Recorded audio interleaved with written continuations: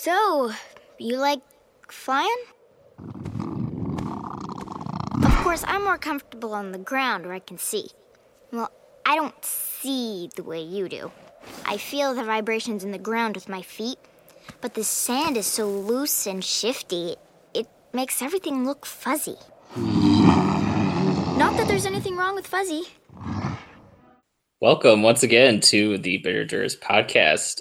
We are a queer Avatar: The Last Airbender superfan podcast.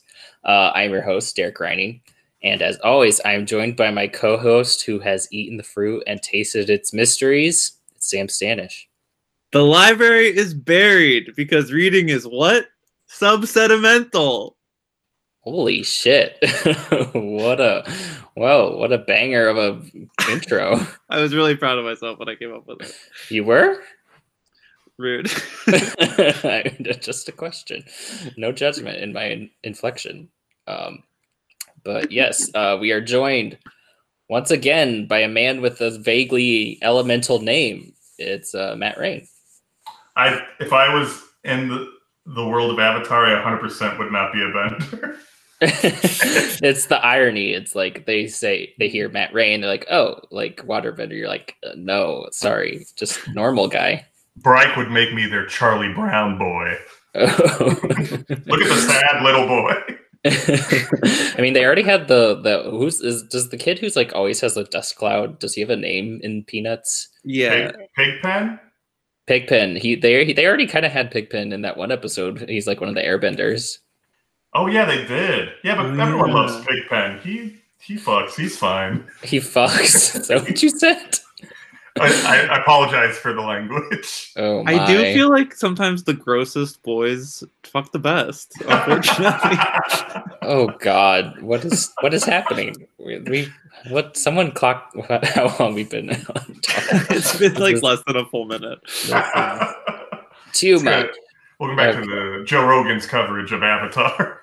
I missed when we were talking about classifications of rocks. That was better. Aww. That was nice. Well, you slapped me down when I know. I made should a joke about it. So you chose the door and you chose incorrectly. I know. I should have appreciated what I had when I had it. Now look what I've done. Classic lesson. Yeah. Well, thank you for joining us once more, Matt, to talk about not one but two episodes: the library and the dessert, or desert, as some would call it. Yum. It's just a big bowl of teen angst. Oh, is there any other kind of great bowl of anything? No. I mean, those little fruity beverages looked yummy. Those looked honestly pretty good. And that looked good. I wanted one. When I saw that, I was like, I think I might make myself a little smoothie. If only I had an ice bowl. It's like, of course they're going to run out of this ice sculpture if they're using it for bowls. Who's not going to buy one of these things? They were like, oh my God, I can't believe the whole thing is deteriorated. It's like, this is not a replenishing resource. It doesn't even make sense to begin with. I can't believe it wasn't classified as a national park. When they showed the exterior of that place, my first thought was, oh, climate change. But then when they went in the bar, I'm like, oh, they're just making fun drinks out of it. I mean, it's kind of a climate change thing because, we know it's not replenishable, but we're just using it up anyway. It's true. Yeah, and saying that, they must have come under new management, but in the last 100 years, cracked me up. So funny. This whole episode was very funny. The library, so good. I was kind of we talked a couple weeks ago about people saying Zuko Alone is the episode you should watch, blah blah blah blah blah, if you like it first or whatever. And I was sort of I've come away from this and don't really think this anymore. But I was really thinking that the library is a really really really solid singular episode of the show. But unfortunately, everything that happens in it is about the larger plot. So it doesn't really, you can't watch it by itself. But I do think it is so phenomenal from top to bottom. It's a great episode for okay, you've been watching the show, you get the groove of the show. Let's have a little dessert. Let's have some fun. And especially because I hadn't seen, because I rewatched Avatar and then rewatched The Legend of Korra, and that was a couple months ago, or maybe years ago. I don't know how long the pandemic has been happening, but no one does. But man, when I watched it, thank you for choosing these episodes, or at least the first one, because the first one was a lot of fun. Mm-hmm. Second one's fun in like a really sad way. Made me real sad, but it was good. Both are good episodes. Yeah, this episode is great. It's a fun adventure to a thing you've never heard of before. Like it got dungeon crawl elements. You find out about like this cool eclipse thing. It does really feel like both eclipses have, because like what did she say? She was saying, never mind, sorry. We find out about this thing for that, like is like what we've been waiting for. It's like this is the time this is the way we'll finally be able to destroy the Fire Nation. This is a very similar time of the season, and in a 2-part episode where we found out about Sozin's comet in season 1. Like partway through season 1, we found out about the comet, and now we're finding out about the Day of Black Sun. It's like, what are we going to find out about on book 3, episodes 8 and 9? I already know, but I forecast. They're gonna happen upon a cavern, haunted by a giant turtle spirit, and they're gonna learn that Mercury's in retrograde. It's pretty intense. Sorry, spoiler alert. That's how I learned Mercury was in retrograde. That episode of Avatar. The characters were acting like Mercury was in retrograde in the following episode. Hello. In the desert. Hello. Yeah. Someone write up the birth charts for all these characters. I'm sure there's an explanation for their behavior in there somewhere. Well, we could probably like speculate wildly on the star chart that Katara was following in the desert episode. That's true.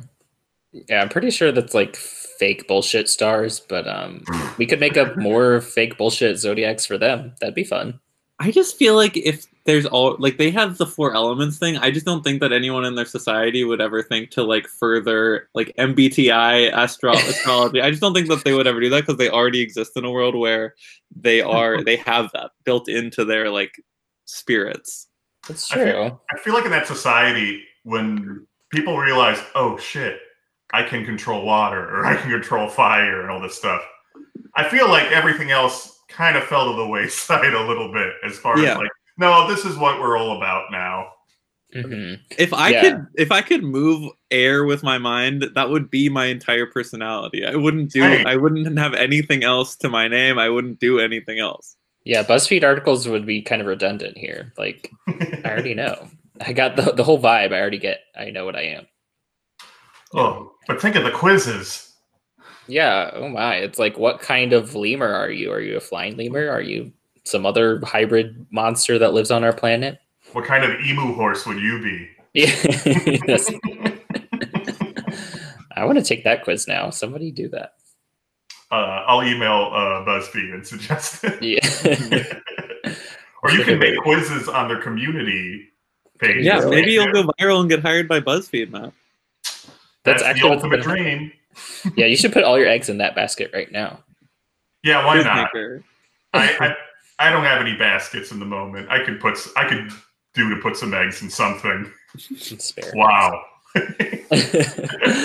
But we were talking about those smoothies earlier, and I just want to say, when Aang bumps into the professor, Aang's first reaction is not to like apologize or anything. He says, "Oh, don't worry, I cleaned up okay." It's like, Aang, that's not really the problem here. You just wasted this man's gold coin by spilling his beverage. Also, fortunately, he didn't seem mad, but he cleaned up in a way that like must have wrecked the shop they were in. Like, he blasted the bowl away. His shirt got clean, but like it probably like sprayed stuff out onto the walls and stuff. Just, he's the Avatar, and he's so entitled. It's the equivalent of like a dog getting wet and then like splashing and getting all the water off and then go, I clean good. Yeah. I was also concerned at the very next thing that happened, because Professor Zay was like, oh my god, you're an antique, like blah blah blah. And he started measuring his skull, and I was like, this is not good. Like, this is not good. We're getting into eugenics on Avatar. Oh no. Yeah. I don't know. Isn't it normal for college professors to measure the skulls of children? Yeah. Anthropology professors, especially. It's true. True. Future stuffed head of anthropology, which again, a solid joke from the show. Oh, that was really good. There are a lot of good solid jokes, I thought, in the library. Yeah, me too. Honestly, I think I laughed out loud the hardest not to jump around, but if you don't mind, of course, when the professor first encounters what's the owl's name? Wan Shi Tong. Wan Shi Tong, and he goes like, "You can't be here," and he goes, "Ooh." My favorite joke. My favorite joke in this episode is when Toph goes, "There it is." That was so That's what it'll sound like when one of you sees it. Right. Yeah. Also, when they're like, they're the Wan Shi Tong's foxy guide people or whatever, and they're like they have the conversation about whether they're foxes or whether they're like swarthy, handsome people, and then it's like they're both. Yeah, just casual furry reveal for Professor Zay there. I think that the fox characters are like fascinating and would love to read like an in-world novel about the one of the foxes like going to like collect information for Wan Shi Tong. I think that is an amazingly interesting idea that like it just sort of exists in the world and you hear about it and then we don't find much out about it, and I would love to know more. Also because like the first time you see it, he shows up and like, oh, I think that's one of them, and he has like a scroll and he just walks up a wall, and it's like, how do we not get to learn more information about how those guys work? And how do they feel about serving an owl? Like, what is the inner workings of a mind of a foxy information seeker? Yeah, they clearly are like they have emotions. Like one is sheepish at one point. Yeah, and one of them wanted a tip. It's true. Yeah, good for him. Go ahead. He did his job. Yeah, he should have gotten it. Yeah, the gig economy, it gets us all. Can't blame him. Do you think they get healthcare from what? From the giant spirit owl. The giant spirit owl. Yeah, for sure. Yeah. What was it? Wait, I don't remember what I was thinking. Well, I was gonna say though, speaking of Toph and like the fact that I feel like in this episode they like make a point to like reiterate like Toph is blind, obviously, and I do like that they like make a plot, or like it contributes to the plot in a way here, because it's like she has no interest in books, obviously, but it always makes me sad. I'm like, just wait a few hundred years, I'm sure you guys will invent audiobooks at some point, Toph. When was Braille invented? True, yeah. I don't know. If Braille existed, Toph could read a whole book in a second. Oh, she just feels the whole book. And she could see the whole every word in it at one time, and just be like, I got it. I think she'd still hate reading and be like, this is easy. Yeah, it's true. Not enough of a challenge. I did feel bad for her, though, a little bit in this episode, because I was like, hey, we're going to go to a library. And she's like, fucking great. I guess so. And like they were like, she was like, when am I going to get to go on a vacation? And they're like, you're going to have to be in the world saving group for a bit longer before you can accrue vacation time. Plus, her, much like Anakin Skywalker, she doesn't like sand. It's everywhere. It's gritty. It's etc. Whatever else he fucking says in that movie. It gets in your shoes. I don't know what he said, but there was a time where I would watch that clip once a week. It's a favorite on our prequel memes. Absolutely. Well, I mean, I was going to say, though, like this whole episode feels very Tatooine if we're talking about like parallels. We got your Tusken Raiders and the Sandbenders. End of list. In the next one, Aang even goes full Anakin, almost full Anakin, because he wants to go after those Tusken Raiders because they think they took his mom. I mean, Appa. Yeah, the women and the younglings too, or whatever he says. We get a bunch of the cantina scenes too, with the place with the juices, and that we go back again with Zuko, and there's a bunch of bounty hunters. So it was very Star Wars. Oh yeah, it's fun. I mean, like especially in the world of Avatar, they made it so much fun. And I love the Sandbenders, like their ships or whatever they're called with the sails. I was like, these guys look like friggin' Tusken Raiders. I'm having a blast. Love a sand ship. Sand ship just feels like a requisite for any sort of fantasy tale of any kind. I need it.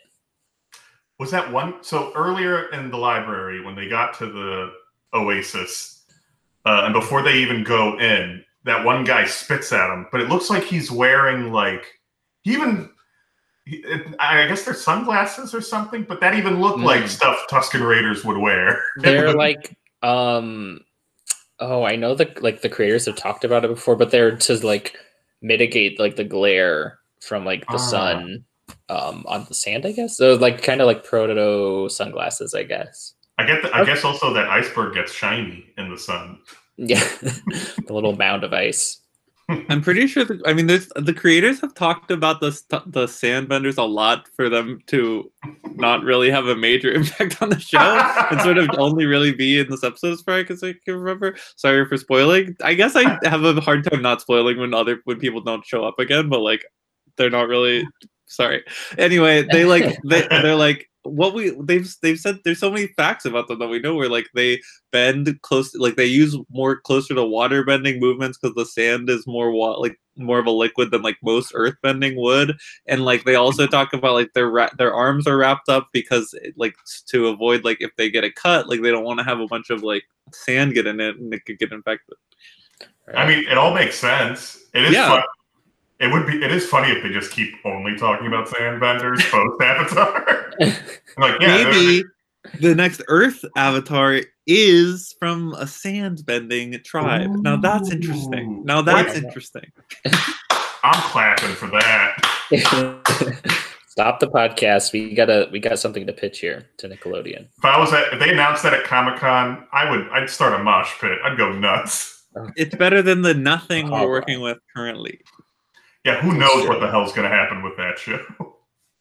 So they get into the library, and they are basically immediately discovered by the Owl Man, Wan Shi Tong. And I love that they thought that they were going to be able to sneak around in the library. It's like, obviously he knows immediately.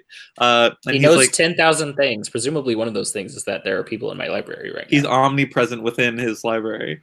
One of the things he knows is how footsteps sound. Yeah. And like what rope looks like. Something's fishy here. And he's like, I love this that he's like, if you give me like information that I don't have, then you can stay and like it's really cool idea. Just like I feel like they've like really fleshed out this episode really well. And like Katara gives a waterbending scroll, and the professor has books of some kind that I can't remember at this moment. First edition. I know because Watching Toe says first edition. Very nice. Yes. Aang gives a scroll that is like a wanted poster of him, which I think is very funny. And Sokka like ties a rope. All very good character stuff. Yes. It was all perfect. It is. Yeah, I like that Sokka is like definitely like the idea guy, and that's what we think of him as. But then it's like when confronted with the idea of book smarts, it's like just not a thing for him, which is cool. I like that there's this like little conflict between him and Wan Shi Tong the whole episode. Especially because Wan Shi Tong is like he's like, I don't want humans in here because they're going to use my information for war. And Sokka's like, no, we won't. But he's the number one person who is going to do that. Right. But I feel like Wan Shi Tong is like the embodiment of like #enlightened centrism in this episode, where he's like, you're going to use this for war. It's like, yeah, to stop a war, dumb. Like, what? True. It's like, if the world gets thrown out of balance by the Fire Nation winning, you will be affected, sir. Yeah. Yeah, well, you know what? He's a big ass owl, and he's got books on the brain. So sometimes it's easy to lose. It's easy to lose fact of what's going on in the outside world. He's handled the pandemic perfectly. Yeah, he's been quarantined for thousands of years. He knew it was coming. Though I feel like he has a pretty wide circle if the foxes are going all over the world to collect information for him. Did they ever show how many foxes were working for him? No, I don't remember how many we see in like one room at once. Yeah, I mean, see, this is the sort of stuff that would be covered in my novel series. We would go to a staff meeting of the foxes. We would know about the hierarchy and the inner workings of the office politics of working for Wan Shi Tong. Did they have a little table where they put their paws on while they're having a meeting and they just bark at each other? So cute. Sam, I think you got to write that. All I want to know about now are knowledge-seeking foxes and sandbenders. Those would be the lead characters of my desert set in-universe novel.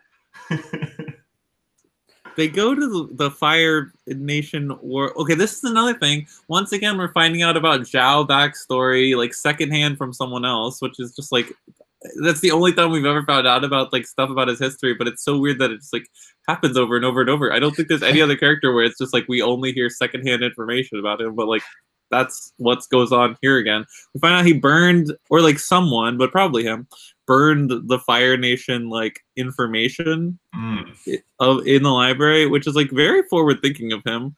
I don't. That's like very smart actually, which I just would never have thought to do that.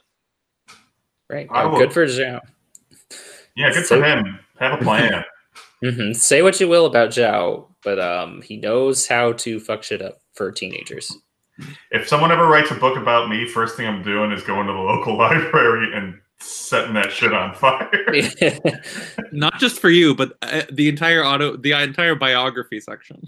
Just to be safe, I gotta take it all down. Yeah, but and about your entire culture too. Like every book on the United States of America, everything about your specific region of the country, it's got to go. Or else UCB manual. UCB manual's going down. The I hate to say it, professional wrestling manual has to go down too. All of it has got to go. I don't want my enemies to get any clue about me. No one will ever do a suplex again. No. But of course, I probably will forget about the planetarium where I do show up in. Yeah. You probably never even went to the planetarium. No, I'm a dingus. Who built that? Like, or did they? Is this something that they stole from someone else? It's a gigantic room of their library. It's very cool. It's just cool. I can't even begin to conceptualize it.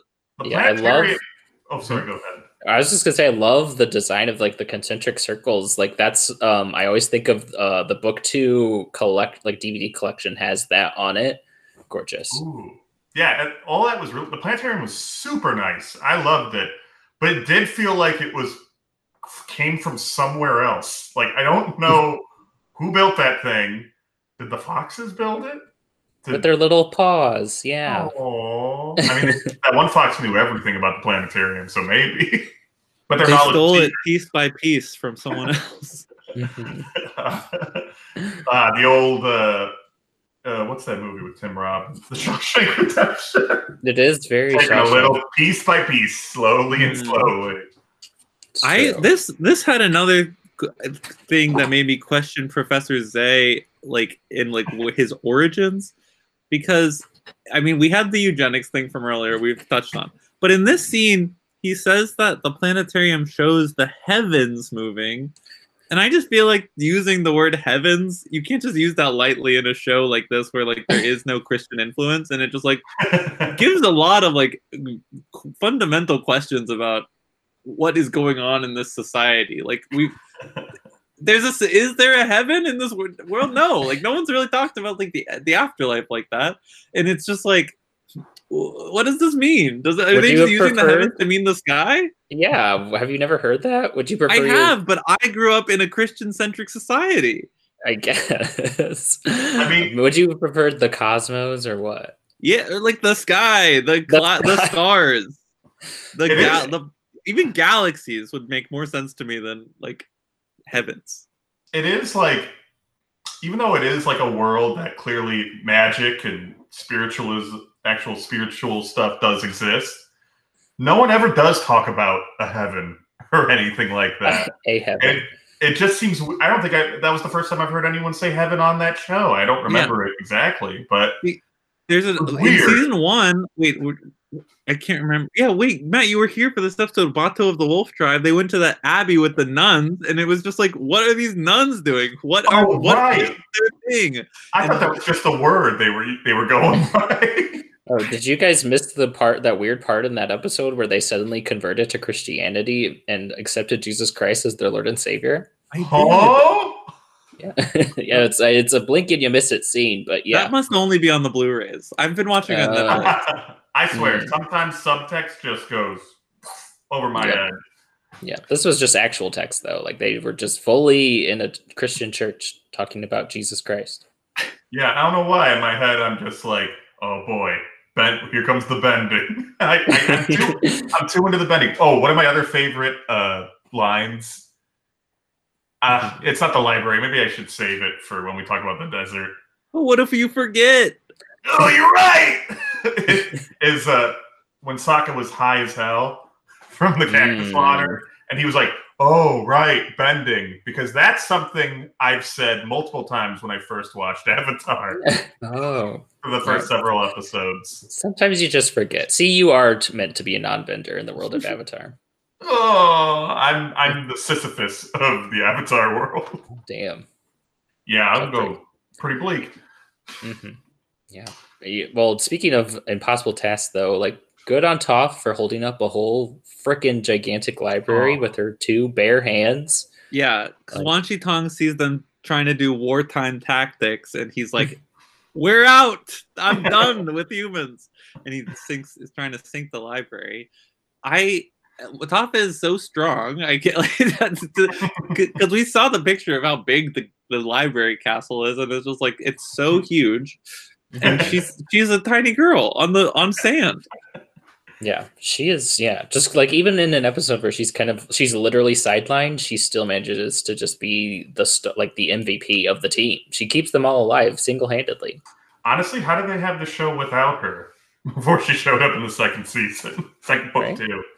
Should I refer them as seasons or books? I know it says books on all the wikis and on the show. They're interchangeable.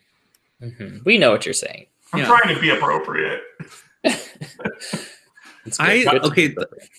Not to kick him while he's down, but I do feel like the worst member of the team in this episode was Appa. I just feel like when the Sandbenders are approaching, I feel like he could have taken some sort of defensive maneuvers. I know this is starting to come up victim blaming, but like he can fly. Move around, do some airbending, like do something. No, I wrote that down too because I thought that watching it, it felt like he did nothing to stop them, and like Toph is over here being like, "I'm holding this goddamn library together, this gigantic building under the sand," and Appa's like, He roared in protest. What more could you ask for? He's doing the Matt Rain method. It never works. You two roar in protest when you're being like muzzled and friggin' Sandbenders at my house every week. Yeah, dragged away from your friends. It's annoying. It needs to stop. I know. It will. That's the only way we get you out of the house, Matt. It's a pandemic. We can't be around 10 people. In a pandemic.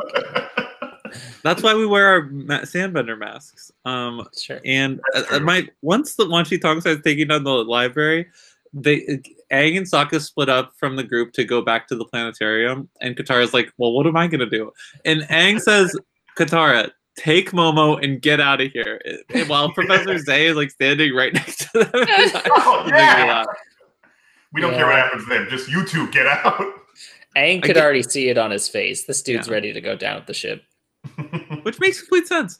I wish that, because I think Professor Zay is a great character, and I wish that we had more time with him. But this was a great little taste of him, and it made total sense that he completed his life's work of finding the grand jewel. And if he got out, cool.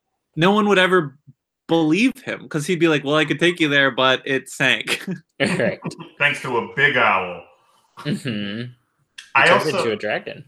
I also had a question of what happened after. So Sokka and Aang quickly leave to go to figure out when the next solar eclipse is going to happen. How long were they at the planetarium? Because they did a full-on time lapse. It looked like it took a while. Yeah. I mean, if Toph wasn't outside holding it up, they literally would not have survived. Yeah, but were they taking their time or something? I mean, I know it's a big machine, but it just felt like they were like, no. It does feel like they didn't need to do every single date. I feel like they could have got because you'll see it the sun and the moon could be far apart, and then if you do it again, they'll just be a little bit closer together. It feels like they could have gone month by month and then gone back and checked if they had. Whatever. They were probably in a crisis. They weren't thinking it through and wanted to be certain, but I mean, I don't know how their planets and stars and moons and stuff work. It just feels like there was a more efficient process for them to do this. Sokka even says, we don't have to go through everything. I know exactly what to do. But then they take so much time, and it feels like they don't do what he said they were going to do. Well, it is like a full... They still have like 9 months or something before this happens. So it would be like a lot of days to check, which is why I'm saying they could skip around a little bit. I agree. That's what they should have done. Hey, we weren't there. We can't speak to what they actually did. We just saw a little montage, okay? Maybe between the montage, they had the same conversation. They're like, this is getting a little ridiculous. Let's just, go by blah, blah, blah, blah, skip ahead, Maybe they animated and like, this went too fast. Let's lengthen this up. Got a little too cerebral there. We get it. They found the date. That's all that's important. I will say, though, regardless if they did take a long time doing that, more props to Toph for keeping that thing up as long as she did. Yeah, it must have been a while. Because, the first time they activated the planetarium, it, really cranked around a lot. And so, if you have to do that for, 270 days or so, that'll take a really long time. That's long, baby. Yeah, but the point is, I'm sorry. They did it. They, through whatever means, they found their date. And good for them. I'm proud of Toph for that one. Yeah, for real. Toph, like I said, the true MVP here. Oh yeah, if it wasn't for her, they'd be owl meat right about now. Mm-hmm. Watching Toe going down on some Sokka ham. Oh my! What a visual! I've also been watching Hannibal, so I need to. That makes sense. He's a very Hannibal-like character, very austere. Voiced by the great Hector Elizondo. Ooh, famous character actor and Broadway legend. Wow. Ooh la la. For those of you that don't know who I'm talking about, if you ever watch The Princess Diaries, he's the valet that drives her around everywhere. Wow. God, that guy. Yeah. Joe. Yeah, exactly. Spoilers for Princess Diaries 2 Royal Engagement, the future king of Genovia. I did like that they referenced Foggy Swamp style of waterbending. That's it was great to in universe confirmed that it does still exist. We didn't all hallucinate the swamp episode. Could have happened from all that swamp gas. You never know. And really set up Sokka to say that it's a new kind of waterbending, Sokka style. Oh, that was a lot of fun. When he slammed him with the book. Beautiful stuff. He's got all these snappy little one-liners this season, I feel like going to the water tribe thing, and now Sokka style learn it. He's really honed in on this catchphrase thing. The sleeves are off and the jokes are out. Mm-hmm. Sun's out, pun's out. Ooh, nice. That was stupid. That was good. I'm logging off. See y'all next week. Do your plugs. Yeah. But don't forget about my stuff. Bye. Well, for such a funny it's a very harrowing sort of climax, but I feel like for most part we can all agree it was a very fun, adventurous episode. A real downer ending, and then a real downer next 22 minutes too. Yeah. Oh, it was a literal emotional roller coaster going from that episode to the desert. Mm-hmm. Oh, also real quick, I liked when Professor Zay is like, you don't understand. This is all the knowledge in the world. Well, this is exactly what I've been looking for. And they're like, whatever. All right, let's get out of here. They just let this guy essentially allow himself to presumably die. We don't know. He might just go to the spirit world, but we don't. For as far as we know, that's the same thing. That's pretty dark, I think, for a kid show. He's gonna choke on some sand until he dies or get crushed to death. And they're just so indifferent about it. Yeah, they're like, cool, bye. He's with his books. He's fine.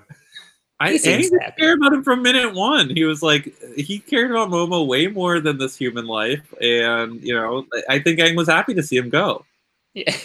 I mean, I don't know if Aang's a big bookhead, but, and I'm not saying that was part of his decision in judging this man. However, It would not surprise me if it was. Yeah, I just don't think he agrees with private universities. And after he heard that he went to the University of Ba Sing Se, he was like, "This guy's rich." Yeah, it's true. I do now want to see a college comedy at Ba Sing Se University. It's like Community, but in Avatar.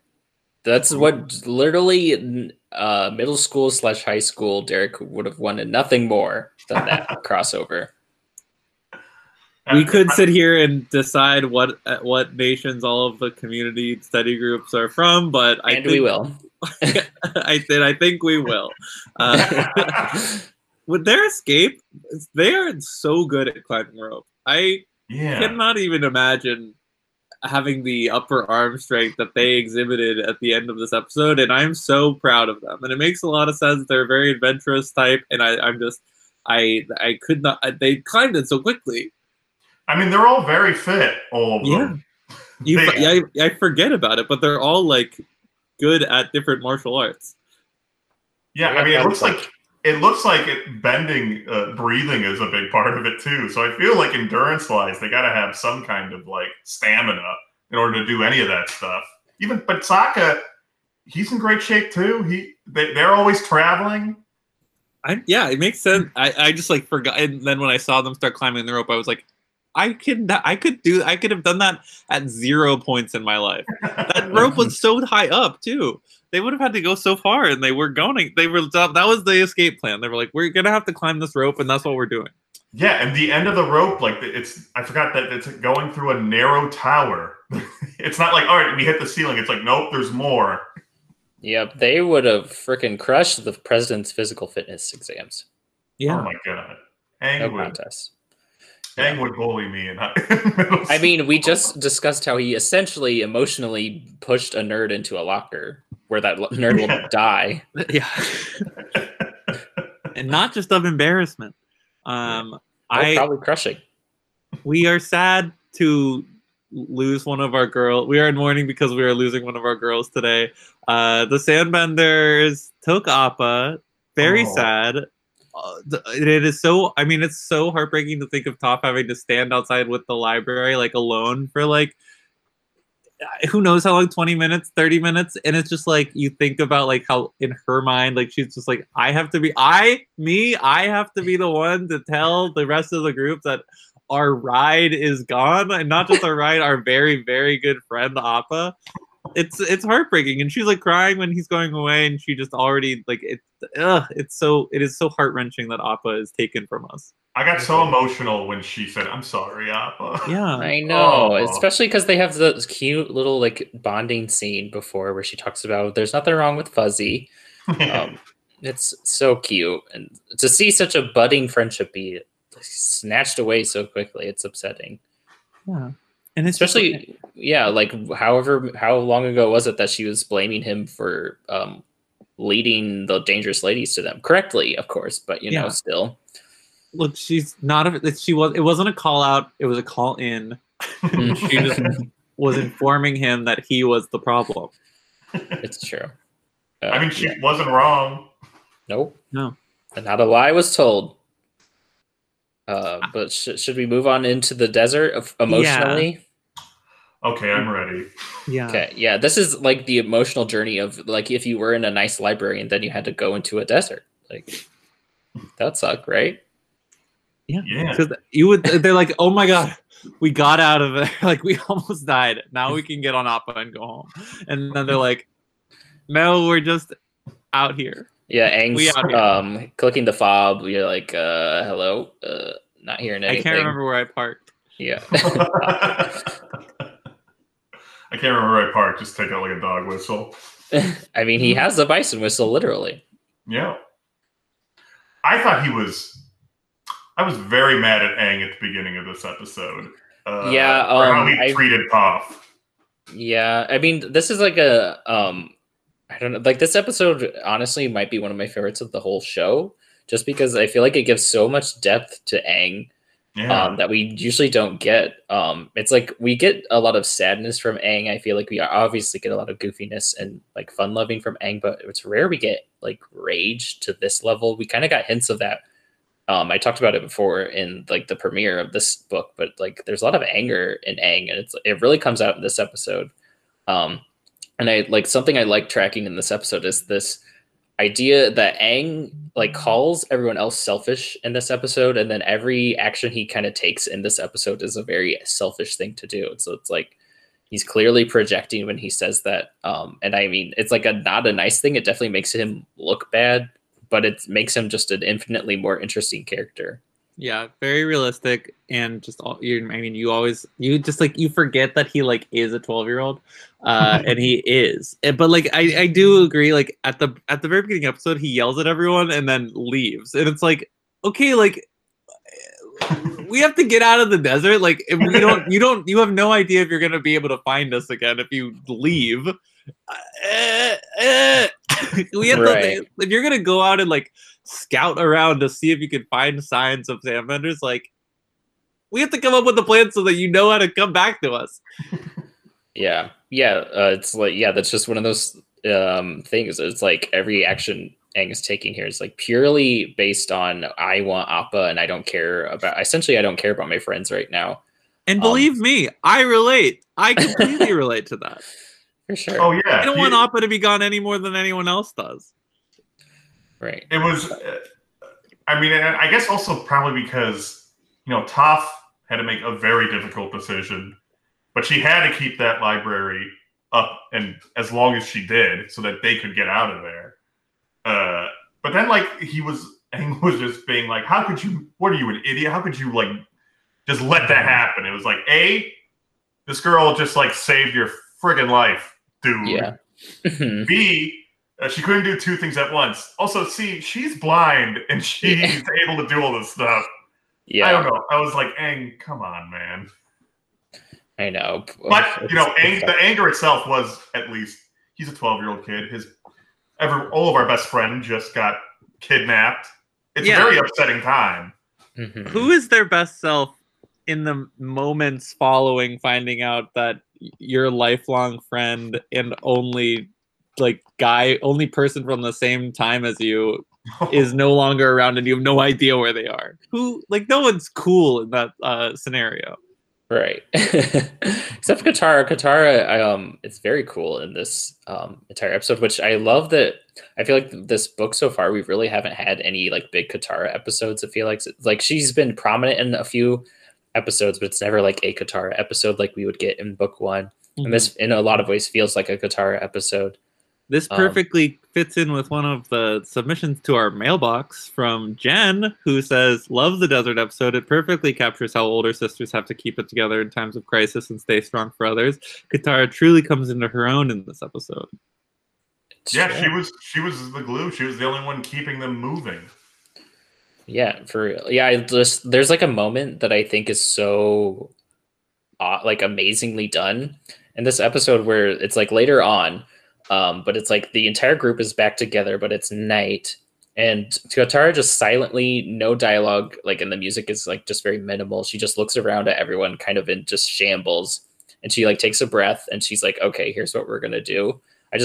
It's so great. It's like, how many children, I feel like I'm always saying this, but it's like, how many kids shows have you ever seen do a scene like that? And like they expect the viewer, who is presumably a child, to immediately understand what Katara is going through and hopefully be rooting for her in that moment to get these dum-dums together. I also feel like it's really realistic. Like, I feel like anytime I've been in a situation where, like, if I'm like panicking and in a crisis, like emotionally, I just feel like the other person there like goes the opposite and is like very calm and like very helpful generally, or just like, it's just like goes the different direction, like to offset that I'm like in a crisis. And I feel like I do the same thing where if someone is panicking, like I'm just sort of like, it's fine, like we're gonna do this, like it's okay, like this is all fine, and like I am here for you. I'm 100% a man who panics in every situation. You're just that guy always. Unfortunately, everyone else has been forced to be like, we gotta calm down. I'm like, we're dead! Yeah, you're just building their character, okay? I wish I was more like Sokka, where I would just find hallucinogenic drugs and just be high. This is another thing where like it's like the writers are loving sneaking drug stuff in. Like even just like those little stamps. In this episode, like Zuko and Iroh get in pots. I'm like, come on, are we like? Is this what we're doing here? They're troublemakers. Yeah, sneak. Got one past the censors, haha. Got one past the sandbenders.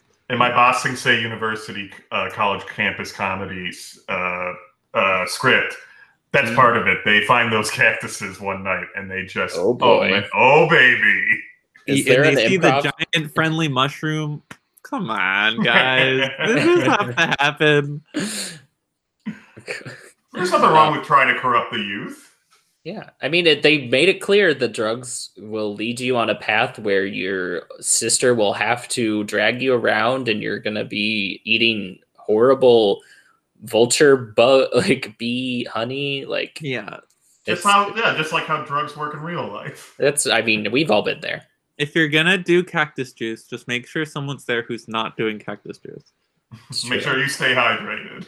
Yeah, because there's like that part of me that's like, whenever I watch this episode, I'm like, I mean, would it hurt everyone to, just drink just to be hydrated so they have that to go off of for a little? But then it's like, but who knows what they're going to do if everyone's tripping completely. Like, that's just not a good idea, I don't think. Although it sounds like maybe Aang should have had a little bit of it. He needed something to get the edge off, I think. Aang, you're too tense. Here, as a sober person, I would not take the cactus juice. I would not drink it. Good. That's good. I'm proud of you. Yes. I'm definitely drinking half of that, but thank you, Sam. Yes.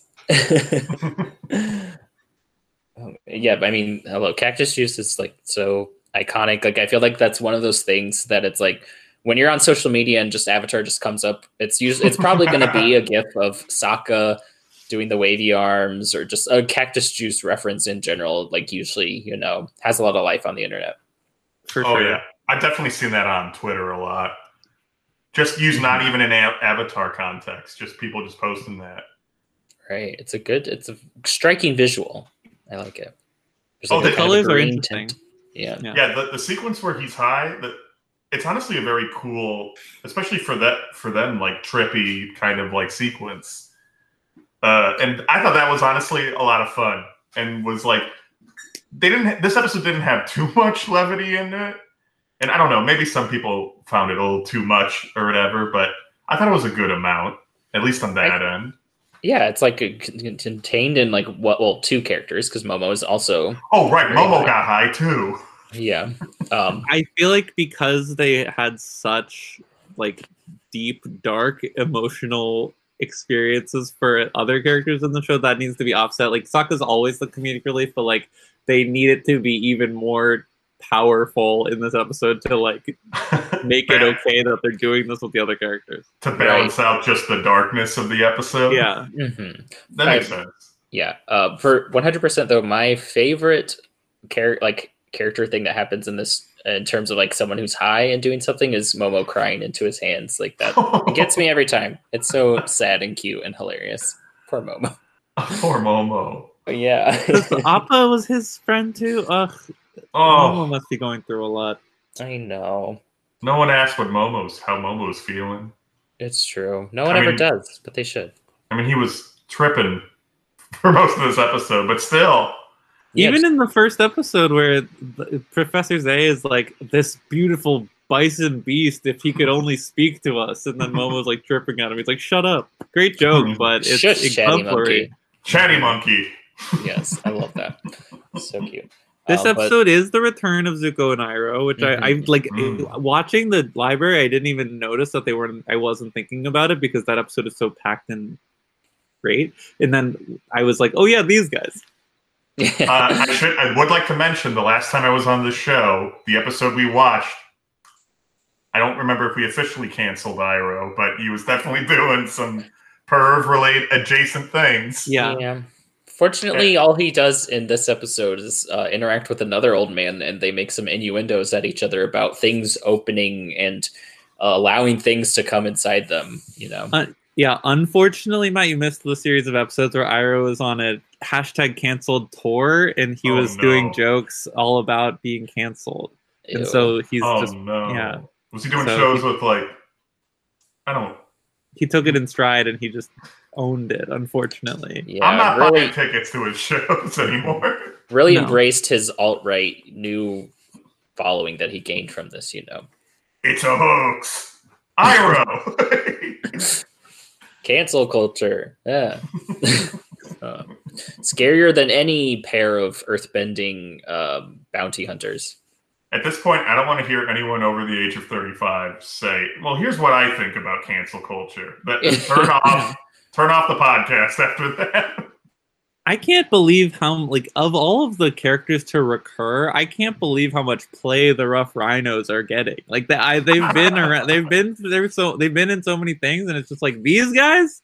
There's so many one-off characters who I'm like, would love to check back in with this person, and then it's these dudes on the Rhinos who have different weapons. This is the guys that we're gonna see over and over again. And they're a capable singing group. That's a great little detail. That was a good character piece to know. I would have loved to hear some of it. Right? Are they like a barbershop quintet? Would it be? I bet that they all also specialize in 5 different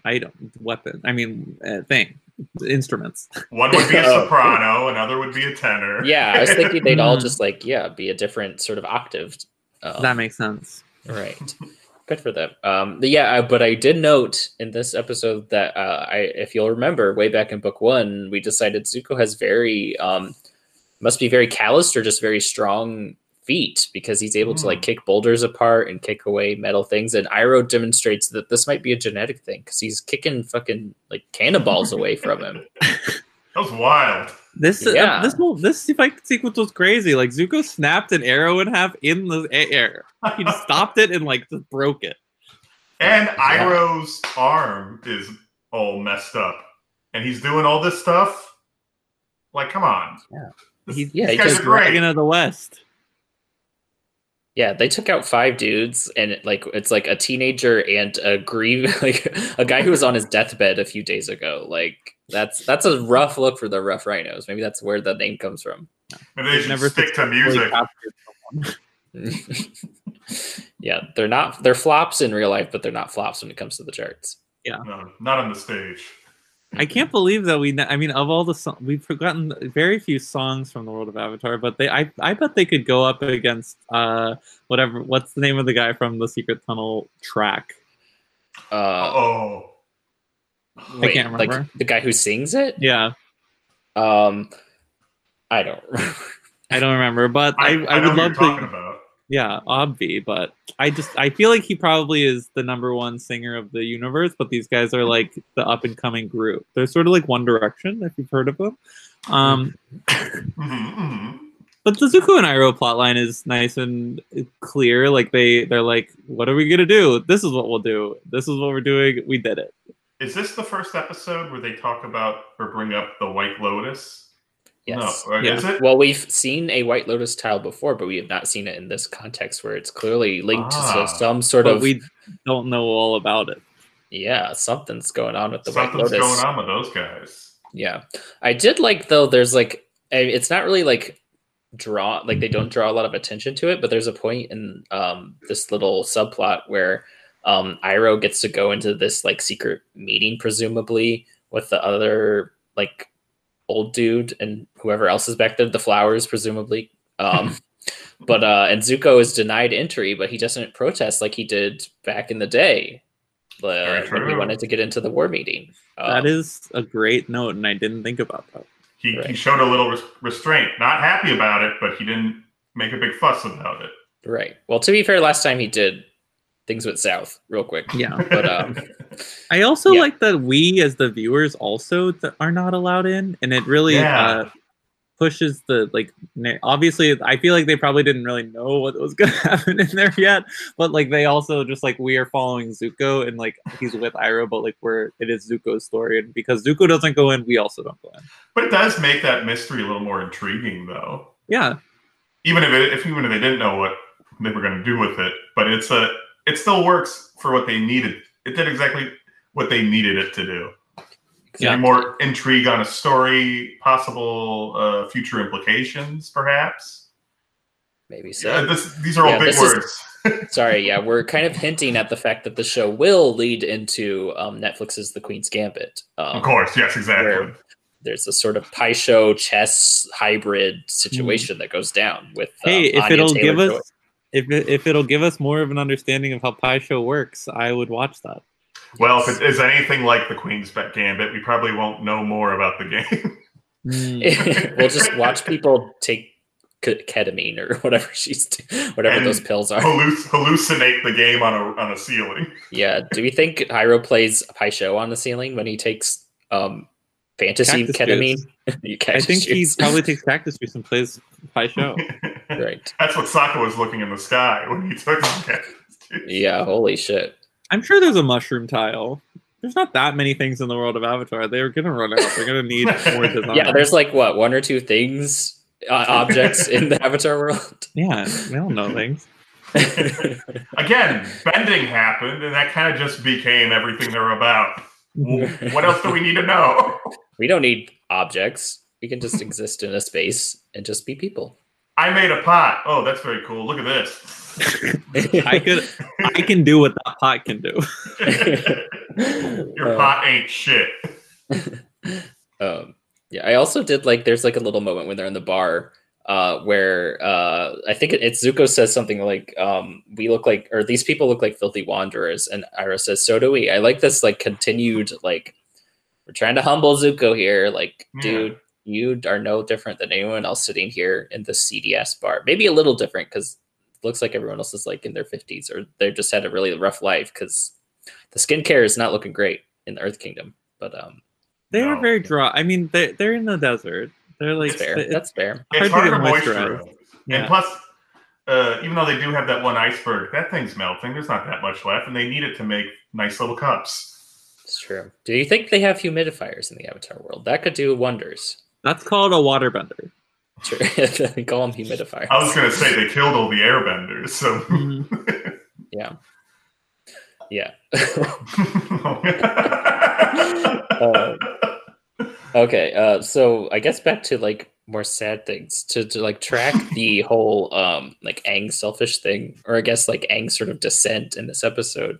When he becomes Aang Skywalker? He does. Yes, he becomes very angry with two A's. Hey, that was way better. I like that. But this is, I think, the first time we've ever seen Aang go out of his way to actively harm something, or presumably kill. Straight up, Momo was already safe. For maybe if you don't remember what happened, it's one of the vulture, what are the buzzard wasps? I think is what they're called. Grabs Momo, and then Aang frees him. But then, even though Momo's free, Aang just still air blasts the creature, and it drops, presumably dead.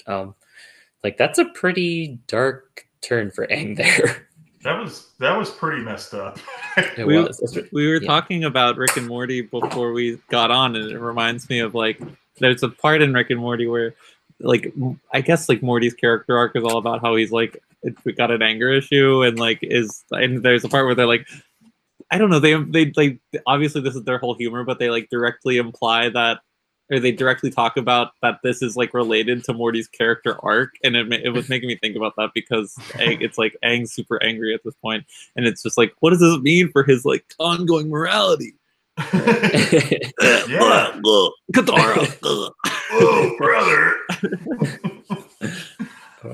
But yeah, when he shot that, I called them buzzard bees. That's cute. I thought it was cute. There's two bees. Oh, it is cute. Love an alliteration. But that was just cold. We never saw. You were right though. We never saw Aang do anything cold-blooded like that. And also, that thing was so far away, and he still went out of his way to make sure that guy went down. Yeah, literally presumably dead. Yeah, literally defenseless. Does it I guess Momo's not in his clutches anymore. No reason whatsoever, other than pure revenge, vindictiveness on Aang's part. Yeah, even Momo, I think, looked slightly shocked by it. He was ooh. Oh, he might have still been high. I don't know, but he don't know. Momo doesn't know what the hell he's seeing right now. My favorite part of this fight is when Sokka accidentally swipes at the air because he doesn't know that there's not a buzzard there. It's so good. It's so funny. That was so good. He's I might not be 100% just yet. Yeah. And I know we already talked about it, but the buzzard bee cave honey looked really gross, and I really do not envy that Sokka took a bite out of it because it really did look like mucus. He described it as tasting like meat. I don't know. Oh, what? That's boogers. That's 100% boogers. Yeah. If it looks like honey and it tastes like meat, that's a booger. Expired meat. Expired meat. Tainted ham. Get out. Oh my god. Not the tainted ham. So sandbenders show up. Oh, wait, Matt, were you going to say something? Oh, I was just going to say, I did like, really briefly before they went to that cave, how happy Toph was to get on some solid ground. And she made Earth Angels. Mm-hmm. Earth Angel. Great song. She's my Earth Angel. Please be mine, Marin. Okay, you can have me. Anyone can. Please. I need affection. Oh, man. But then we get this little scene here, which I think is like, it's such a powerful. It's like I talked about this before about that scene with Katara where there's no dialogue and it's purely on the music and the visuals to convey the emotions of people going on. Like obviously we get the little scene where they confront the sandbenders about Appa, and then Aang goes into his Avatar state, which this is Toph's first experience with the Avatar state. Presumably, and it's like interesting to note, like she kind of doesn't know how to react. Like Sokka has to like drag her away. I mean, as far I really don't think that they told her very much at all about their previous journeys. Because in the last episode, she didn't know like anything about Zuko, and now she doesn't know about the Avatar state. So she's really learning by the edge of her seat. Yeah, I mean, she was just excited, I think, to get out of the house, to get out of there. She's like, I don't know who you people are. I'll go with you. Right. Yeah. So, but then we get this like really, really gorgeous like piece of music. It's like, is it the main theme? I don't like. This is like a motif we've gotten before, but it's just this very haunting sort of like vocal track going on, and then we just get like that scene of Katara like comforting to crying Aang, which is like such an interesting way to like again like really nail like the emotions of what's going on, because like if you're watching this episode just surface level, it's like Aang's main emotion is anger, and then when you get to the end he's crying. It's like for a kid that's a really good sort of lesson to learn about emotions. It's like the way someone is behaving is not necessarily how they're actually feeling on the inside. So I just love this show so much. That whole sequence, I loved it so much. It was so good. And even like before when he was in the scary Avatar voice, which I always found was always scared me. Right. But yeah, he looks like this, like he's going to like just destroy everything and everybody. And just Katara not like being like, snap out of it. Or like, because I feel like on most other kids shows I would watch, they're like adventure sagas like this. Most of it would be like either someone says a big speech or someone's like, listen to me, you can break out of this or whatever. This was just a great, like, silent, emotional, like, hey, I get it. Yeah, and I mean, her expression is like so reserved. It's almost tired as her face is what it looks like. She's just like exhausted emotionally, and she just gets it. Like you said, like that's all she can do for Aang is just be there for him. Yeah, it makes me think, it's reminiscent to me of the episode 3 Avatar State incident where like Katara and Sokka are like, we're your family now, and like and then Aang descends and they like hug and stuff like that. And it was very similar, and it's actually a very similar emotional feeling for Aang at the exact same time. So he finds out that all of the airbenders are dead, and now he finds out that Appa is gone, and who knows where he is. It's like tragedy. It is. In both instances, part of Aang's connection to his home and his past. Yeah. Feel like being swiped from his feet. Mm-hmm. Yeah, he just keeps losing things. Yeah, it's interesting. I also was like trying to was like seeing these sort of little connective tissues to like how Aang reacts to things. Like before, like in this episode, like we said, his instant reaction is I'm going to fly off and do my own thing, which is very similar to when he literally flew away from the Southern Air Temple. Like that's just always Aang's gut reaction to pain, is to just get away from it. Yeah, poor Aang. I said, this episode is so perfect to just like really remind you that like the main character has a lot going on for him, even though he's maybe not the most exciting character for a lot of people. Like he still is like a very well written, complex character. I completely agree with that.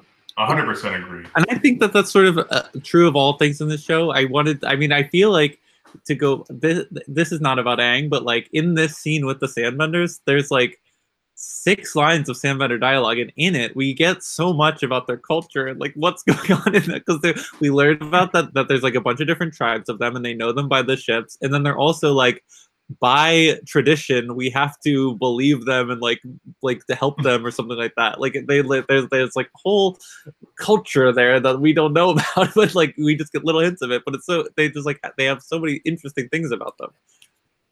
Well, when your book comes out, we'll learn even more about them. Yeah, I'm sort of thinking half the chapters will be about one of the foxes, and half the chapters will be about a member of the Sandbending tribes. Ooh, I like that. It breaks up the action a lot, and I think it'll keep it more engaging, read. They seem disconnected at first, but then they come to a head at the end. Yeah. Synergistic, like an episode of Seinfeld. Very, very. Yes. I would describe Sam's writing as Seinfeldian as well. Yeah, it'll basically be a herald. And then this episode sort of wraps very sadly. And like, okay, we're sad. But honestly, I like I did like that how they ended it that way, because it's like it was such an emotional, heavy episode. It felt like you couldn't do just like an easy wrap up at the end. It was like it should end on an emotional moment. Yeah, it's very. I mean, it's deserved for sure. I feel like the audience is also feeling the same way, and just like we just all come together and we're like, yeah, we're just gonna be upset for a while. Yeah, and I mean, it's like thinking about next week. Hi, kids. But yeah, it's like these have been like really emotional episodes, like just in general, like the string. It's like, I just keep thinking of the visual of the gang just like completely exhausted on Appa's back at the end of the chase. It's like, it feels like that's just like how these episodes keep ending, is like they're just tired by the end of them. Like they've been through so much, which, like we said, that's like a pretty challenging, brave thing to do for children's media, or honestly any kind of show, to end on that kind of note, like pretty consistently for a string of episodes. I would say Avatar is more emotionally mature than most adult shows that are on Hulu and Netflix. Oh, 100%. You won't find me arguing against that. I'm certain that this version of Avatar will be more emotionally mature than Netflix's live-action version of Avatar. Well, they're going to go for a completely different definition of the word mature. Oh, God. Yeah. So that's the episode. Why don't we plug before we talk about future implications? Matt, if you have to go here, you can feel free to drop out if you need to. I know you had a thing at 7:30, but it's okay if you want to stay also. I'll stick around. Okay. Nice, thank you. Well, tell people where they can find you, and we'll keep going then. Okay, hello, Internet. You can find me, Matt Rain, on Twitter at Matt_Rain. The underscore is in the middle. I'm on Instagram but I'm Matt Rain, all one word. I don't have an OnlyFans yet, but when I do, I'm going to show you all how to make the perfect bologna sandwich over and over again. Is that what they're calling it these days?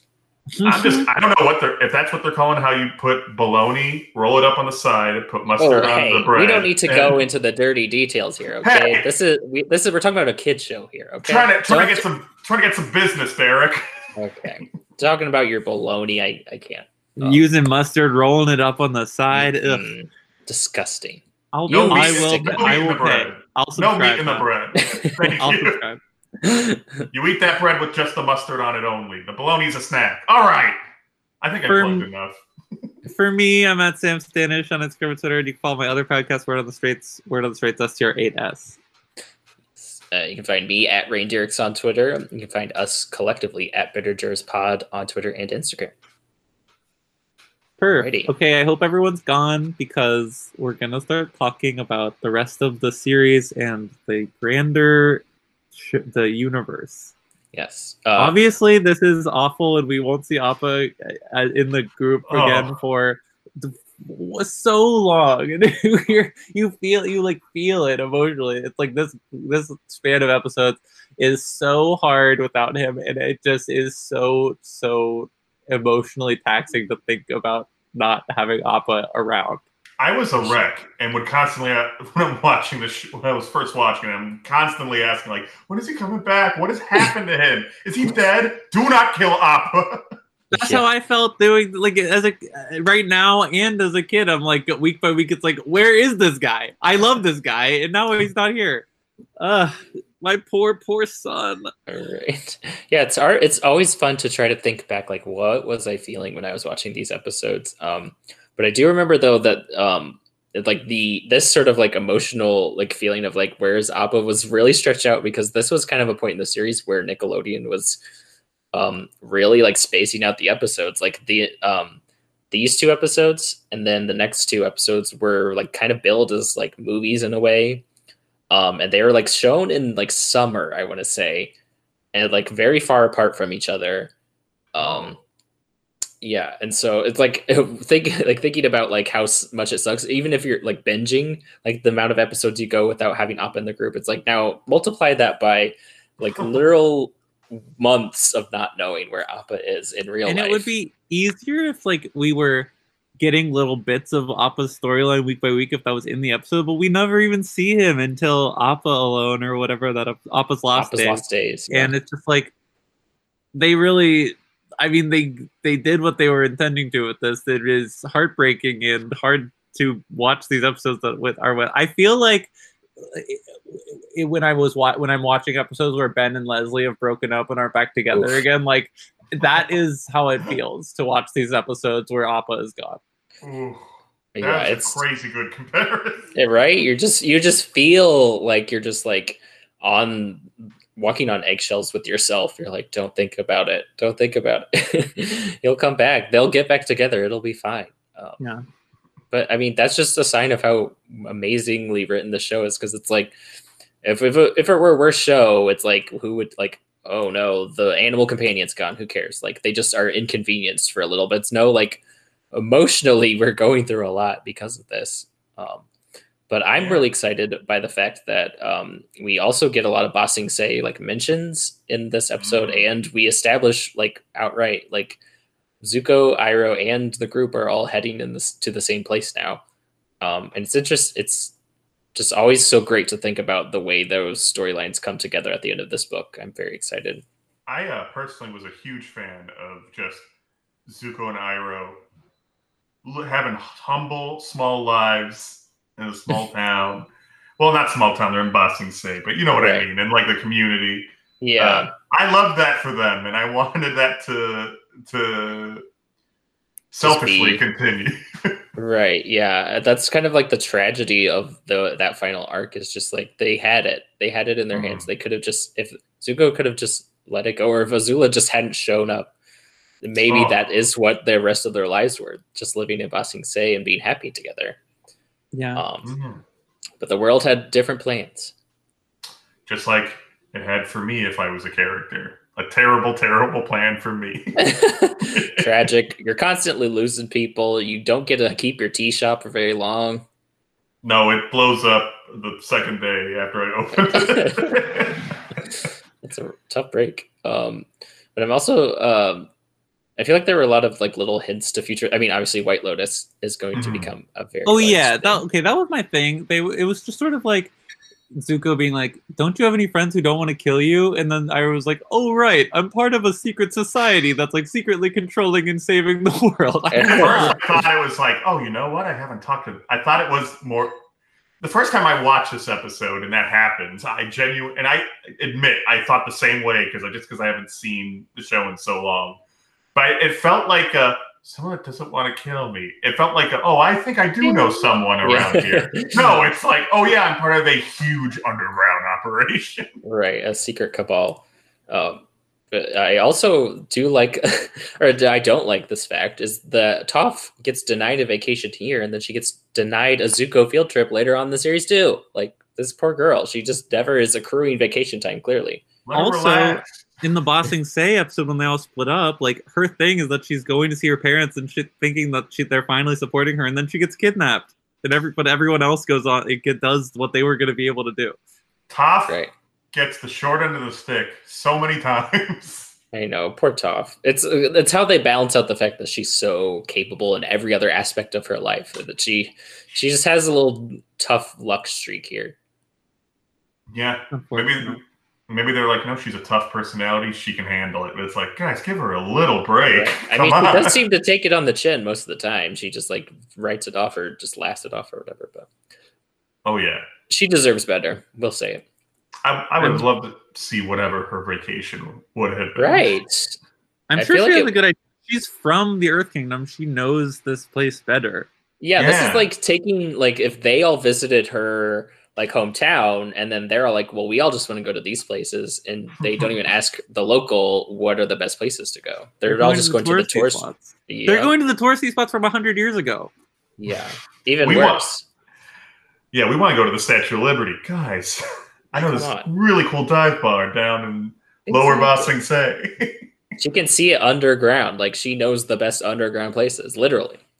She literally knows the inside and out of that whole place. She does, yeah. It's like the back of her hand, if she could see it.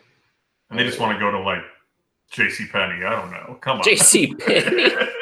Yeah, you go to a new town, you're like, take me to the JCPenney. Happens every time.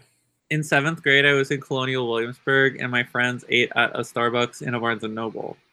Oh, wow. Wow. Well, I mean, to be fair, that is era appropriate. Yeah. It was very themed. It was very on theme. Otherwise, like, obviously they go back to the desert, and like the library is. They see the professor or something in Korra. They go to the library, and then they also do like something with the library in the spirit world. Don't they see the professor's bones? Yes, you do see the professor's skeleton in that. But yeah, like you said, we do go to the Misty Palms Oasis again in Korra. Zuko great fight sequences in those episodes. Yeah, and sadly, we don't get to see the giant sand monster that we do in Korra here, which seems like, again, like a sand ship. It just seems like you just gotta have the giant sandworm. Big Dune energy. Exactly.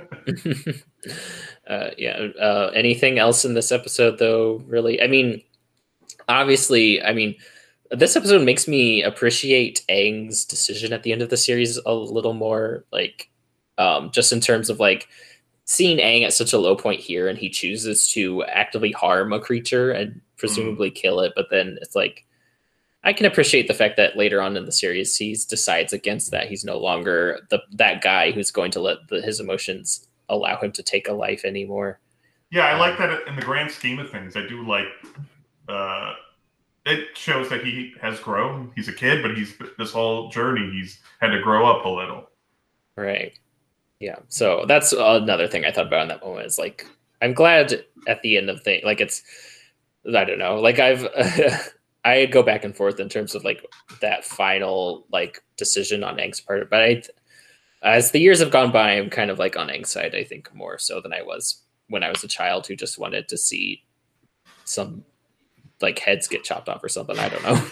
You just want to see a brutal murder. Yeah, just a snuff film in animated form. I think if you can use the non-lethal force, definitely go for it. But I just feel like less than a year ago, you were ready to strike down a buzzard bee for no reason, and that guy wasn't going to destroy the entire world. It's like that guy was also actively moved on from you. Yeah, I mean, you don't know where that buzzard bee was flying. True. I've got important information I'm going to tell the Fire Nation. If a buzzard bee flaps its wings, etc. No. Very nice. Any other thoughts on like where this episode is leading? Any future things you're excited for? I mean, I'm so sorry. Matt, you go. Mine was a joke. Now I want to hear it. I was gonna say, I'm excited to find out the secret of the Fire Nation next week. Yeah, that is the, I guess, official, but not I don't remember when they started calling it that. But it was billed as that when it aired, and then I never heard about it again for the last 15 years. And then on Netflix, I didn't notice this until today when my episode ended, but it said play next episode, Secret of the Fire Nation, and they're calling it that. And the title cards don't even say it, though. It's weird. What? How did they remember that was what it was called? Who did the marketing for that? I don't know. It's very upsetting. It really messes with the whole like sort of structure of the show's titling. But it does sound like a classic TV network move to do something like that, though. Yeah, I think we've talked about it before, but it's like it's like what the secret is just that they have a drill. That's the secret. It's like not a big secret, especially when you've watched this episode and you get to the secret of the Fire Nation, you just see that phrase, you're thinking, oh, Darkest Day, something to do with that. That was the big secret we were going to learn. But it's this pair of episodes is much more about the secret of the Fire Nation. Yeah. But I mean, the secret of the Fire Nation in these upcoming episodes is very Alyssa's secret and just sort of like, who knows what it is. I mean, in the library, we learn all about the solar eclipse and like, wait a minute, this is it. This is how we can stop them or whatever. That's a big moment. Maybe it should have been the secret of the Fire Nation and then the other secret of the Fire Nation. And then another secret of the Fire Nation. Yet another. Why didn't they just start book 1, episode 1 and book 1, episode 2? Those should have been paired together as Secret of the Fire Nation. I'm saying chapter 1, chapter 2. Chapter 3, chapter 4 of book 1, Secret of the Fire Nation 2. Chapter 5 and chapter 6 of book 1, Secret of the Fire Nation 3. Just go on and label every episode that way. I think that would be the way to handle it if they were going to go with this. We get to Secret of the Fire Nation, Tokyo Drift, 2 Secret, 2 Fire Nation, all of them. Oh yeah, the Furious Fire Nation. Yeah, Fate of the Fire Nation with an 8. Secret 5. But Matt, what were you going to say? Are you excited about anything from this episode? No, I mean, I kind of had already said it now that I'm realizing it, but just excited to see Zuko. I guess I was just excited that Zuko and Iroh were going to Ba Sing Se and having their fun neighborhood community activities. And then, of course, thinking about that made me think of Tales of Ba Sing Se, which I'm sure a million people always say this, but it is maybe arguably my favorite episode of the show. But I wouldn't say it's the best episode of the show, but like it's a nice break of format. Yeah, it's really good. I mean, they play with format a lot in this season. We get a Zuko solo episode, we get an Appa solo episode, and then we get that sort of vignette structure and that. Part of the many, many reasons why this is easily my favorite book of Avatar or Korra forever and ever. Amen. It's top notch. From the heavens to you. Yes. Well, yeah, that's about all I've got to say on these episodes. Excited to get to Ba Sing Se. We've just got this. We've got it. Well, we're seeing Suki next week. Thrilled about it. And Jet. Suki. Oh yeah. Oh, Jet. Well, can I just say this is where we can say spoilers, right? Yeah. Did not give a shit when Jet. Same. I was like, Appa's a safe and okay. I don't care about anything else. Yeah. It's a price we were all willing to pay. I don't really care about Jet. I did not cry when Dobby or Hedwig died the first time. These are not the affecting deaths that I care for. Maybe this is also me being a little biased, but the first time we ever meet the character, and he's like, "I'm Jet." I'm like, "Fuck you." It was like a guttural reaction I had. Maybe this time around I'll shed a tear for the old freedom fighter, but I'm not seeing it so far. I doubt it. Yeah, he's at the bottom ranking of the freedom fighters for me, honestly. It's like Smellerbee, Longshot. Sure, if they bid it, I would be devastated. But they both get out of there alive, presumably. So I'm excited for them to come back. They're good characters, and I'm glad that they're choosing them to resurrect, much like the Rough Rhinos. Yes. Ugh, I still want to hear them sing. Right. One of the many things left unsaid in the show, but they could sing for Angel. Oh my God! Well, you'll have to pay for their OnlyFans, which must be a website Suki likes to use. Oh! Wow! Damn, that was good. There's nowhere to go from here. From that, so So you can Matt, do you want to? Oh yeah, go for you. You can find us. You know where to. I was just gonna say, please rate and review us on iTunes. We'd love to hear it. Matt, why don't you plug it on up? All right, here's some quick plugs for you freaks out there. On Twitter.com, you can follow me at Matt Rain. That's Matt_Rain. I'm on Instagram at But I'm Matt Rain, all one word. And I don't know, maybe I'll do some improv thing online, and you'll find it out though through those 2 accounts. So there you go. Nicely said. Also, listen to this podcast and Word on the Streets, and give them some good ratings, folks. They're quality podcasts. Wow, thanks, Matt.